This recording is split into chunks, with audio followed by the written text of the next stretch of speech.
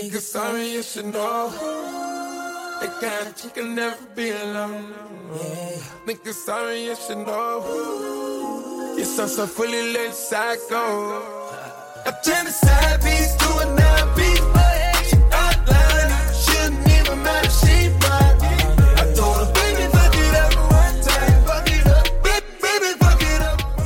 Welcome in, you are listening to another episode of KeepTheChange.co.nz's Money Mail. We are nearly approaching the third straight year of pumping out content every single Friday, so I'm glad that you're here listening, reading, however you're choosing to consume. The podcast continues to grow. We had 14,600 and something listeners in February, and February's a shorter month than January. Now, that was slightly higher than January, so we're trending in the right direction, which is good to see. And part of the reason we're able to do that is because of people like you who stopped to take 5 seconds to leave a 5-star review. So if you've done that, thank you. This is, from what I can see, the most rated podcast in New Zealand. I cannot find one that has more ratings than Keep the Change. Now, that is because of your generosity of your time to go and do that. So I thank you for that. And if you haven't, let's keep that trend going. Let's keep this the most rated podcast in New Zealand. This is on Spotify. Just find on Spotify, if you're listening, the rate this when you go back to the main part of the Keep the Change podcast and click on 5 stars, and that will contribute to that. So if you're just tuning in for maybe recently, one of the first few pods for you, there is a back catalogue of content for you to listen to encourage you to increase your understanding of financial literacy, money, the economy, and all things going on in finance, in the finance world. There are a number of podcasts that can help you improve your education. So rip in and learn something, and that's exactly what we're going to do with this week's episode, because we're talking about PI funds. And I brought a PI fund recently. I made an Instagram reel about this. You may have seen that if you've been on Instagram. If not, go and check out that. I've made one where I'm just recording my computer screen talking about term deposits and then tax rates and things, but I'll also make a reel about PI funds specifically. But this email from the Money Mail listener is exactly sort of why I did that, and I'll go into a bit more detail. And I'll share a couple of things throughout this as well that I don't write about. So this week I brought a PI fund. Recently I brought a PI fund, and I'm not talking about steak and cheese ones. I had a bit of spare cash sitting in a bank account, and I wanted to lock it in for a term. So I wanted to make my money work for me, and I'm always looking for ways for my money to have babies and help subsidize my life/costs. Now what that means is that I'm, with the cash that I have left over that I save, I'm trying to figure out how can I get a return on this so that it can help subsidize my bills, my entertainment, and mostly my rent, because that's how I look at it, right? So when I grew up, and you would have heard this too, people say, why would you pay someone else's mortgage? Fuck paying someone else's mortgage. You know, that's why you don't want to rent, because you're just paying someone else's mortgage, and that's a waste. So what I've done is kind of gone, okay, how could I make sense of, how could I make sense of not making sense of that? So what that means to me is there another way that I don't need to pay my rent? Now, of course, we all go to work, and our employers pay our rent if we're employed, or they pay your mortgage, but you think you're paying it yourself, right? But realistically, that money's coming from somewhere. That's just how we get taught that we're the ones spending our money on that, which is still right. But then for me, like, I'm in business, so I look at it as, okay, then I get paid by my business, but my business gets paid by my customers, and they get paid by their customers, and I just keep going back through the layers. So that helps me to think, well, really, I'm not paying my rent, nor paying my mortgage, my interest. Like, someone else is providing that for me. You've got to be able to provide value to somebody else before they'll give you money, i.e. a transaction, for you to then transact with the bank or your landlord. Now, as I've saved more money, I've started to see dividends coming in when I was buying shares, for instance, and I thought, wow, you know, that's effectively paying some of my rent. And it's a portion of my rent that I'm not actually paying for.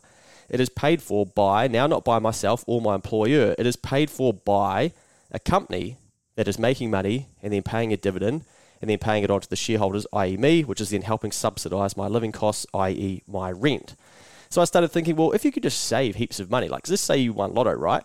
And you won 20 milli, would you buy the $1 million or $700,000 or $600,000 house that you're aspiring to at the moment? No. Like, your goals would change. But then just say if someone said to you, well, look, you've got 20 million there, we can probably get you a 5% return every year in cash flow paid to you. That's $1 million of income. Probably at a 0.01% income level in this country. Pay your tax on it. Let's say you're left with $700,000 a year. Would you still go and buy the $600,000, $700,000 house, $1 million house? Probably not, right? Again, your goals and aspirations would have changed. And you'd probably look at it and go, well, if I've got 700 G's coming in from that after tax, well then maybe, just maybe, I will rent an epic place. That's 10 times bigger than what your current ceiling of aspiration is at the moment. And if you spent 200 grand on rent in this country a year, you'd still be left with your 500 grand. Let's say you tried to spend 300 grand on rent. It would be unbelievable where you'd be living. But would you be paying your rent? Or would the investments be paying your rent? So that's where my thinking goes to with that. And it's very hard to try and articulate that in one of these written lessons, right? Because I've just had to try and explain that for 4 minutes. And some of you are probably like, fuck mate, you've still lost me, you've got a bit on. But in here I've just said this helps subsidize my life / my costs. Now that's all I've basically said, because I can't then go into exactly what I mean by that. So this is the benefit of listening to these podcasts, of course, but maybe you want to listen and read to sort of get more broader detail around some of these things of the way that I'm looking at it. And I'm not right or wrong, right? This is like how I'm playing the game and trying to think differently to some of the things that I learned as I was going. So for me, I don't have $20 million. I haven't won $20 million, so I can't do that. But I start to calculate, well, if I had $1 million, let's say, and I got a 10% return, or like let's say 10%, so 100 grand, and then pay tax on it, it'll be left with 70,000 per year to spend on rent. Cool. What could you rent for that? Oh, you can't get a 10% return. That doesn't happen. Oh, okay, righto. Let's go 5% then. Let's cut it in half. Okay, 5%. So all of a sudden, $50,000. Pay some tax on that. Might be left with 30. There's $30,000 to subsidise your rent. And all of a sudden, you can start to make sense of not making sense of why would you pay a landlord? Why would you pay someone else's rent? You know, I think that's just a thing that's been given to a lot of people, and we've gone, yeah, I need to quickly get onto the property ladder. And naturally, we've seen house prices continue to increase for 40 years. But now we're getting to a place where interest rates are increasing and we're kind of coming down the other way. How long that will last for, I don't know. I'd imagine housing will start to increase again.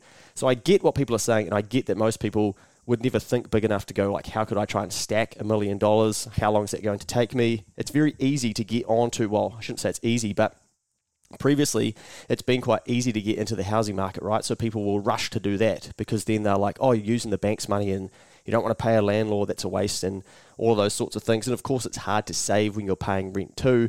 But as I'm always teaching with some of these things, it's about thinking differently and trying to think, how could you increase your income? How can you change the vehicle you're in to get closer to the goals that you actually have, not just accept society's teachings of why would you pay someone else's mortgage, for instance, i.e. paying rent. Let's get back into it. So with some of this cash that I had sitting there, I considered a term deposit where I deposit my money for a set term and in return get given a percentage for doing so. So a term deposit, what that says is, right, it's basically like a savings account, but for a term. Let's say I use $10,000 just to keep it easy. We say, look, I'll give you Bank A, I'll give you $10,000 for 1 year, and you're going to give me a 6% return on that at the end of that term, or maybe they'll pay it monthly, but of course, we'll get to that, but it's going to get taxed as well. But that's basically the contract that I have with them. I'll lend you my $10,000 in return. You're going to give me a 6% return on that. So $600 over the course of that year, and they might pay it monthly or whatever you decide. But basically, there's a set term, and if you break that term, you may not get that cash back. Now, this percentage is a form of income for me and you, and naturally, it ends up being taxed, right? So that 6% is then going to be taxed, and it'll get taxed at your marginal tax rate. Now, what that means is the tax rate that you fall into because of your total income. So for a lot of Kiwis that are looking to earn interest on their savings, they'll be paying 30% of their income, or if their income is above $48,000. 33% on this interest will be paid as tax if the income is above $70,000, and 39% if the income is above $180,000. Now, This is because that's where our tax rates kick in, right? So if you earn above $48,000 in New Zealand, say you earn $50,000, you'll be getting taxed at 30% for anything over $48,000, so for that $2,000. And then if you inherit some money or you've saved some and you've got it in an interest-bearing account, you've got to pay 30% tax on that because it's interest. So your marginal tax rate for that income is 30%. So you're going to lose nearly a third of it. Same thing if you earn over $70,000, it'll be at 33%. If you earn over $180K, which 2 or 3% of you will be, you'll be getting taxed at 39%. Now, this got me thinking about the old PI fund as a type of investment. What the hell is a PI, you ask? Well, it's a portfolio investment entity. And that sounds pretty technical, right?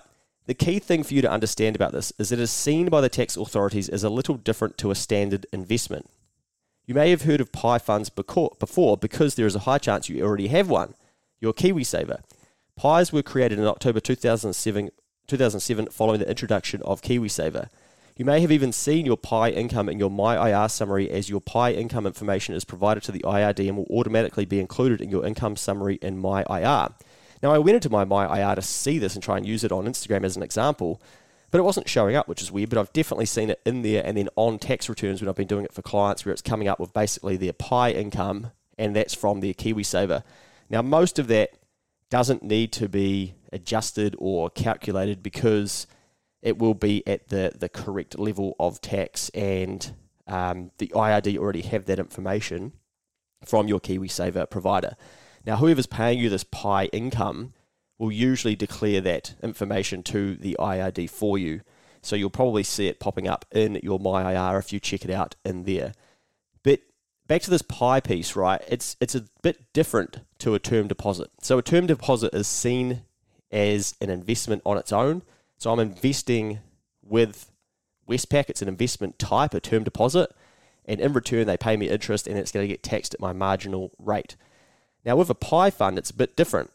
What it means is that I invest into the PI fund and Westpac say, well, for doing that, we're going to pay you a rate, which is effectively the same thing as a term deposit. So we're going to pay you a percentage, and the tax is going to be a little bit different. And that's where we'll get into why and help you understand that. So it's not just KiwiSaver offered as PI funds. There are many, and the banks have them too. This is where I read these things, and I've proofread this probably 2 or 3 times. I did actually write this one quite late in the week, and these are the ones that I always make mistakes in. I've got there, THEIR, rather than THERE. But anyway, that's what the brain sees post. But don't be afraid to make mistakes. Like, this is good teaching of this too. Like, who fucking cares? Just get on with it, right?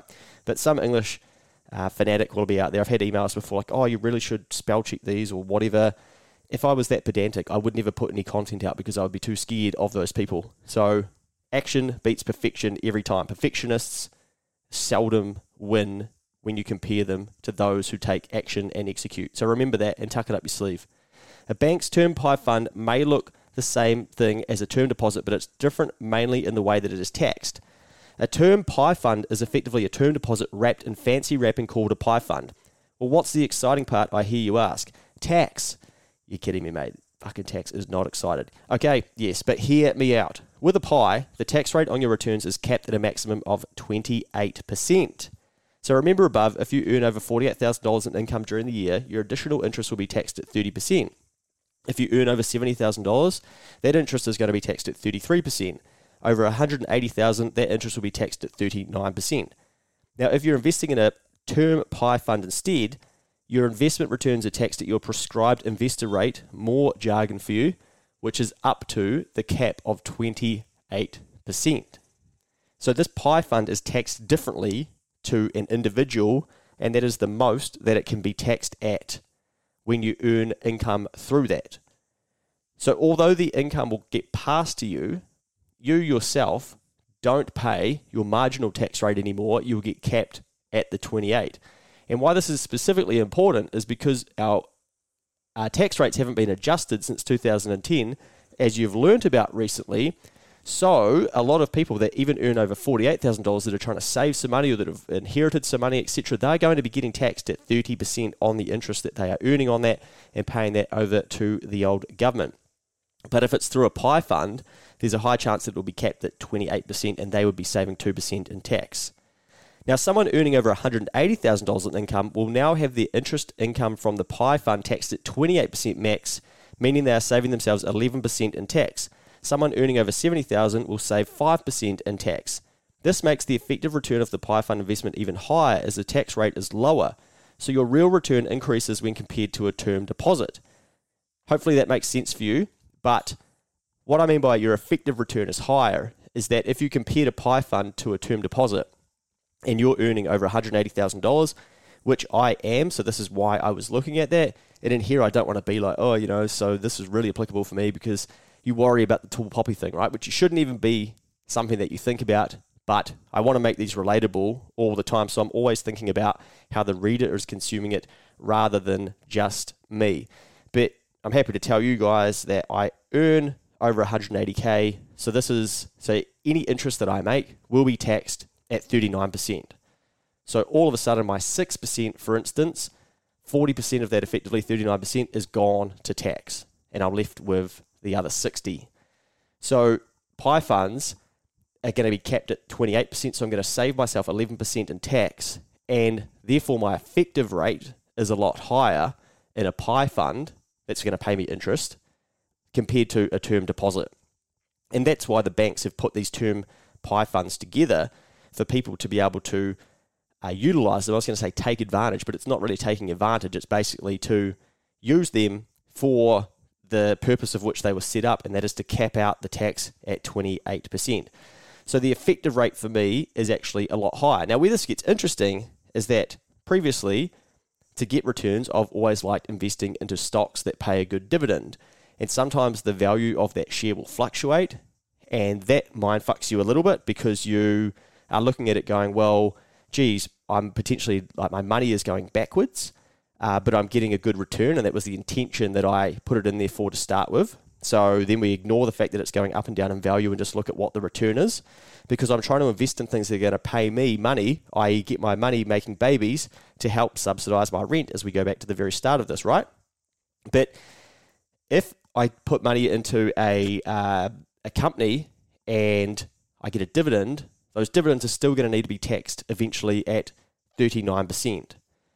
So a dividend could be higher, but by the time I lose 39% of that to tax, the now term deposits and PI funds, or more so PI funds, are looking more appealing to me because the effective tax rate is better for me, because I'm not going to lose 39% of it to tax, I'm going to lose 28% of it. Now that 11% compounded over time is obviously major.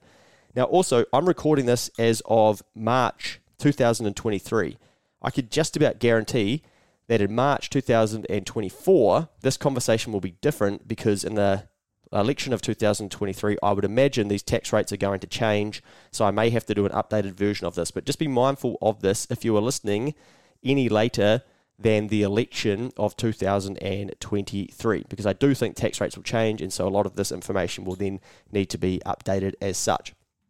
But this is why you need to sort of stay on top of things that you're investing in and learn a whole separate set of skills that you don't need to learn when you are in the stage one cleanup of, I just got to get on top of my buy now, pay later, get rid of my credit card, all of those sorts of things. And this is why your learning is never done with financial literacy, because whatever stage of your journey you get to, there's always something new that you can be learning to figure out, right, what is a smart thing to do with the situation that I'm in to help me get to where I want to go.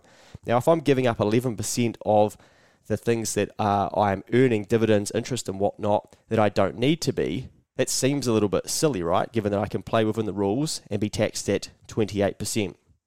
So that is why I put some money into a term PI fund. But in summary, a term PI fund may be a tax-efficient alternative to a term deposit. This is exactly why I chose this investment product over a standard term deposit. Of course, I have now tied my money up for what I did is I actually set some up for, I did a few of them. So I did one for like 7 months, 6 months, 5 months, and then 4 months, I think, or might even be 8. So I've got them rolling off month to month. And what I thought is, whilst these interest rates are up where they are, and whilst I'm in that 39% tax bracket, which I'll probably continue to be, and I'd say I probably get taxed higher than that going forward if they change the tax rates too, that I want to have these term deposits through PI funds rolling off every month.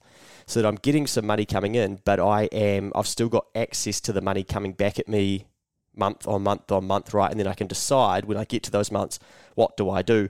Do I reinvest it to keep it rolling month to month? But I'm not tying up the whole thing for 6 months. I'm splitting them over months, so I'm kind of layering in as such. So I know that each month, one of those is going to what they call mature, and that money's going to come back to me, or I'll get a choice to invest it for another period. But that means that I'm not going to be able to get my money back until after those 6 months have passed. Now, the reason that I say that and explain that is because I've been sitting on some cash just seeing what happens with the markets, and I've thought I may end up buying some more stocks, or do I want to hold on to cash? Cash has previously been trash if I go back a couple of years ago because the rate of return on it's been so low. Inflation's here, so you've wanted to be in some form of market, like a share market, to be trying to beat inflation by it going up. But now we're in a period where interest rates are higher, the share market's coming back, property's coming back. So my money, although I'm losing some of the purchasing power to inflation, I'm still moving forward compared to the value of a house, for instance, because the house is coming back in value, say 20% over a year, and I think for this year, 2023, even further. So then my money that I have in the bank can earn or can buy more of, say, a property or a stock, etc., if that's what I choose to do. But that's why I've been sitting on some cash, but at the same time, now that the rates are high, I want to make something from it and get it to have babies. So, of course, there is the ugly thing called inflation, where even after I pay my 28% tax on the interest, my money isn't holding value as inflation is eroding it. So just as I've said, well, like it's not holding value. So what that means is that each time inflation stays high, and it is, and probably will continue to for a while, even when you get a 5%, let's say 5% return on your investment, and you lose 28% to tax, that's effectively like 1.35% or something like that. You're left with 3.5%, let's say, and inflation is 7%. So at the end of the year, that money can't buy you as much as it could at the start of the year, because inflation is decreasing your purchasing power because things have got more expensive in that time. But it depends what you're pricing things in, right? And for me, for instance, rent is one of my largest costs for me, but I've been able to fix my rent cost over the last few years because the rate hasn't increased, it's come back, or it's stayed the same. So my money is effectively paying for the same amount of rent, and the money's then having babies and then decreasing the value of that rent. And the same if I went to potentially buy a property at the end of this year with that cash, I'd probably get more house than I would right now if house prices keep coming back. So there's sort of two parts to that. Yes, inflation's still eroding my purchasing power for like day-to-day items and petrol and all the things that are in the consumer price index cost of living basket, or whatever, however they calculate it to work out what inflation is. But if you measure it against rent, which is staying the same for me, but it could increase, or purchasing a property, or even like buying shares, my money at the end of the year, even after copping a bit of a hiding from inflation, is still probably going to be able to buy more of those. Of course, the market could turn around and go the other way, and I could be wrong. But that's where I'm positioning myself, if that makes sense. So I know you understand a lot of this through the things that we've already spoken about, and from various podcasts about inflation and things like that as well. But I'm happy to tie up some of my cash for a period of the year, knowing that I'm getting a decent return on it. I'm going to get capped at 28% tax. I can still get it rolling off month to month. I can make some decisions. I know if I desperately need that money, that I could cancel it if I want to as well. And that may mean that I'll forfeit the interest on that money as well, because often if you try and take your money out of a term deposit early or a term PI fund, the bank will say, well, look, we want to know why you want this, and so you almost have to apply for it in some cases, but then they'll usually say, great, we're not going to pay you your interest unless there's sort of some circumstances in which they allow that for. But I've got other cash that's sitting there in terms of emergency, for instance, as well, so I'm not tying everything up and giving myself no access, and now I'm into a stress position of like, fuck, I hope nothing goes wrong because I don't have access to any cash. I'm not talking about investing my emergency fund, for instance, that I need access to should something happen that I need to use it for. I'm talking about investing my excess cash that I don't want to be putting into the stock market, etc. So the banks do have a minimum deposit amount as well, and if I'm lending it to the bank for 6 months and they in turn, they give me an interest payment for that. They're going to want to basically put a term in place where it's set for that, but also say, well, we want a minimum from you, and it might be at 5,000, 10,000, 1,000. You have to check what the banks are asking for, because they're all a little bit different. And I noticed myself that Westpac, they wanted you to go in there and set one up, and I've heard that that's actually not too hard, but I just couldn't be bothered doing that, so I transferred mine from Westpac to ANZ and did it all online through ANZ. But they have a minimum investment, I think, of $10,000, which is quite high. I think Westpac might have been lower, but I don't know who you bank with, but maybe look into that if it's something that you want to do.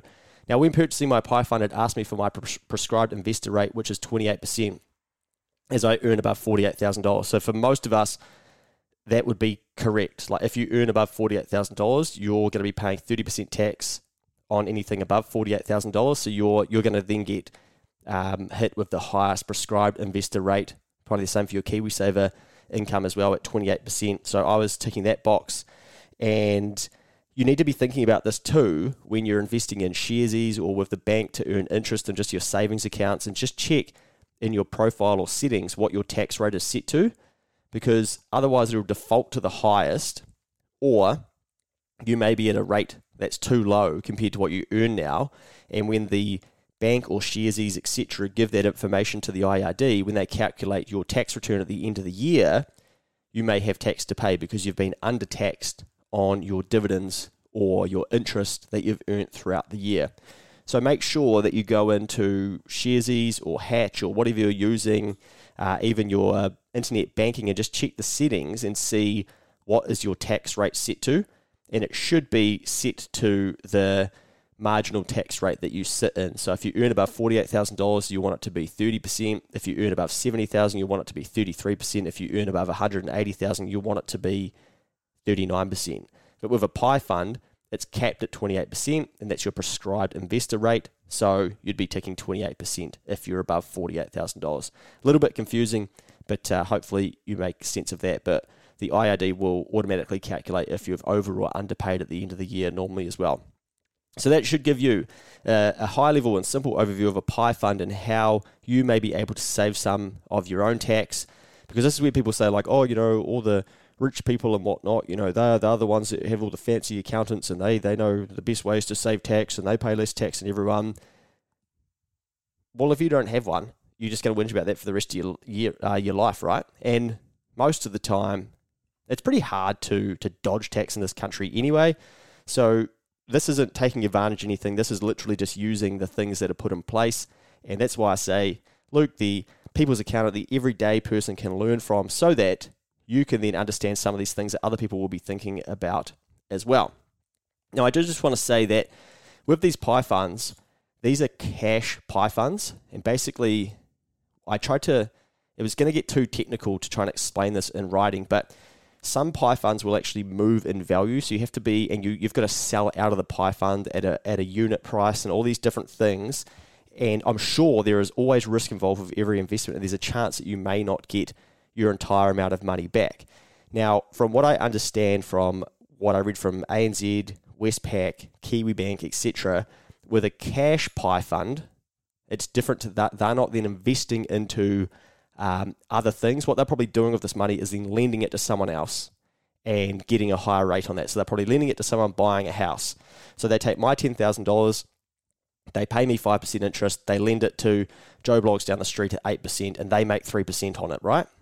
So it's, quote, safe, but we know with every single investment, there is always a chance that you won't get your money back. Let's say Westpac goes under. It could be, sorry, Luke, we're not forced or obligated to pay you back because you had too much in here. I think we did guarantee savers like $50,000. I think that's moving to $100,000 if a bank was to collapse, like a government buy-in would come in where that's what you would get. So a lot of wealthy people will have multiple banks at different investment types to spread their risk, and that's diversification to them. We think about it, is buying different stocks and things to diversify. They're thinking, well, I don't want $20 million sitting in one bank account. What say that bank went under? So they're starting to think, well, why don't I put money wider into different banks and things like that as well? So hopefully, we don't see something like that. But I just want to point out that there are different types of PI funds, and some of them are investment type funds that could be moving in value.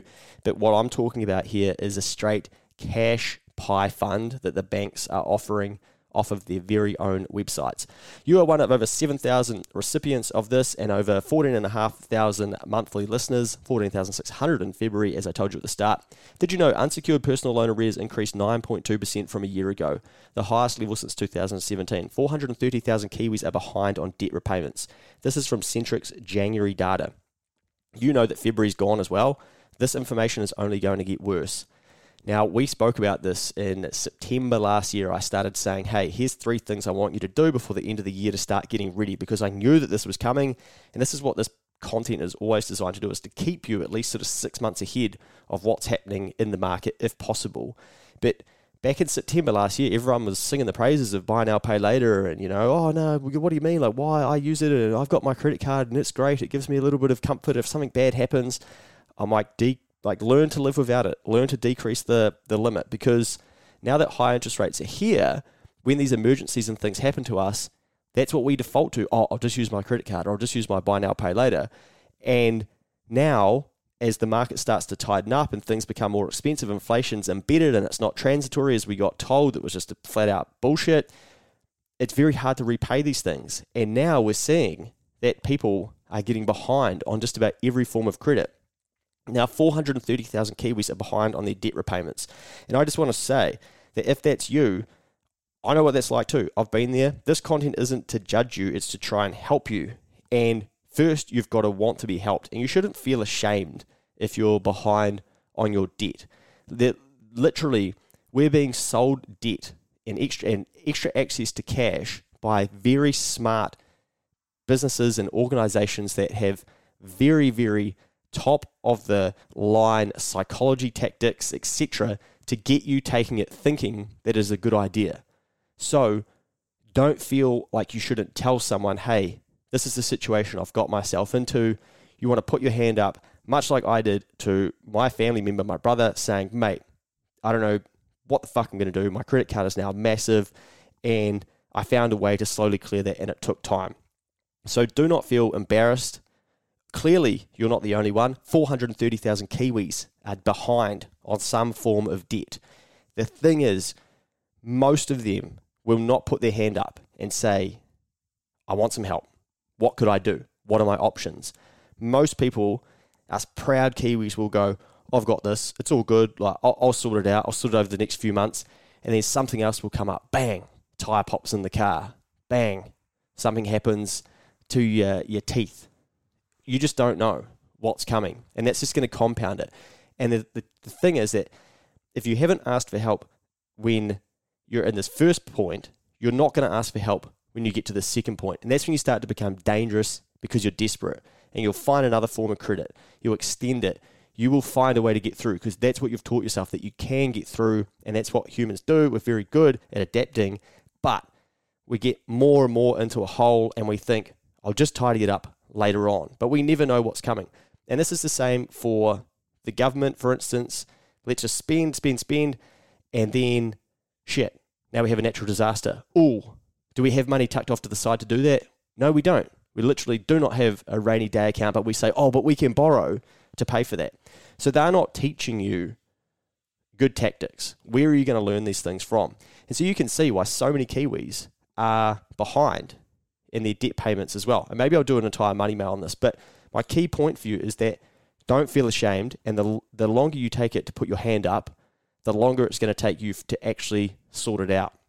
And there will be people, whether it's your family, your friends, Citizens Advice Bureau, Jump Online, How to Get on Top of My Debt, Jump On Sorted, Christians Against Poverty. There are amazing businesses out there and organizations that are ready to help people, and they're waiting. They're literally waiting for these Kiwis to put their hand up and say, I just need a hand. I just need someone to show me a smart way to go about getting on top of this. And that's what they're trained to do. They have the education for you. But instead, we'll sit here and we'll just go, no, too scared. I don't want to do that. And in a month's time, I'll probably read out a statistic that says 437,000 Kiwis are now behind on their debt repayments and have to have the same spiel. So do something about it. If you find yourself being a statistic, you want to be a statistic going the other way. I'm one of the 14,000 people this month that got themselves onto a plan to get away from my debt, for instance. That's been good and smart about the situation that you've got yourself into. So no one's going to judge you. Put your hand up, reach out for some help, and see what you can do to get in control of that stuff, because these numbers are only going to get worse, I believe, because we're just in a very interesting and challenging financial time. Please do not feel judged. But thank you, as always, for tuning in to keepthechange.co.nz's Money Mail. As I said at the start, if you could please leave a 5-star review, that would mean a lot. If this podcast has really spoken to you, chuck something on your social media as well. That would help this grow. That's how Keep the Change is growing at the moment, is purely from word of mouth and content that's out there. So if you're enjoying it, please interact with it. Leave a comment, like, send it on to someone. That would mean a lot to me. Thanks a lot. See you next week.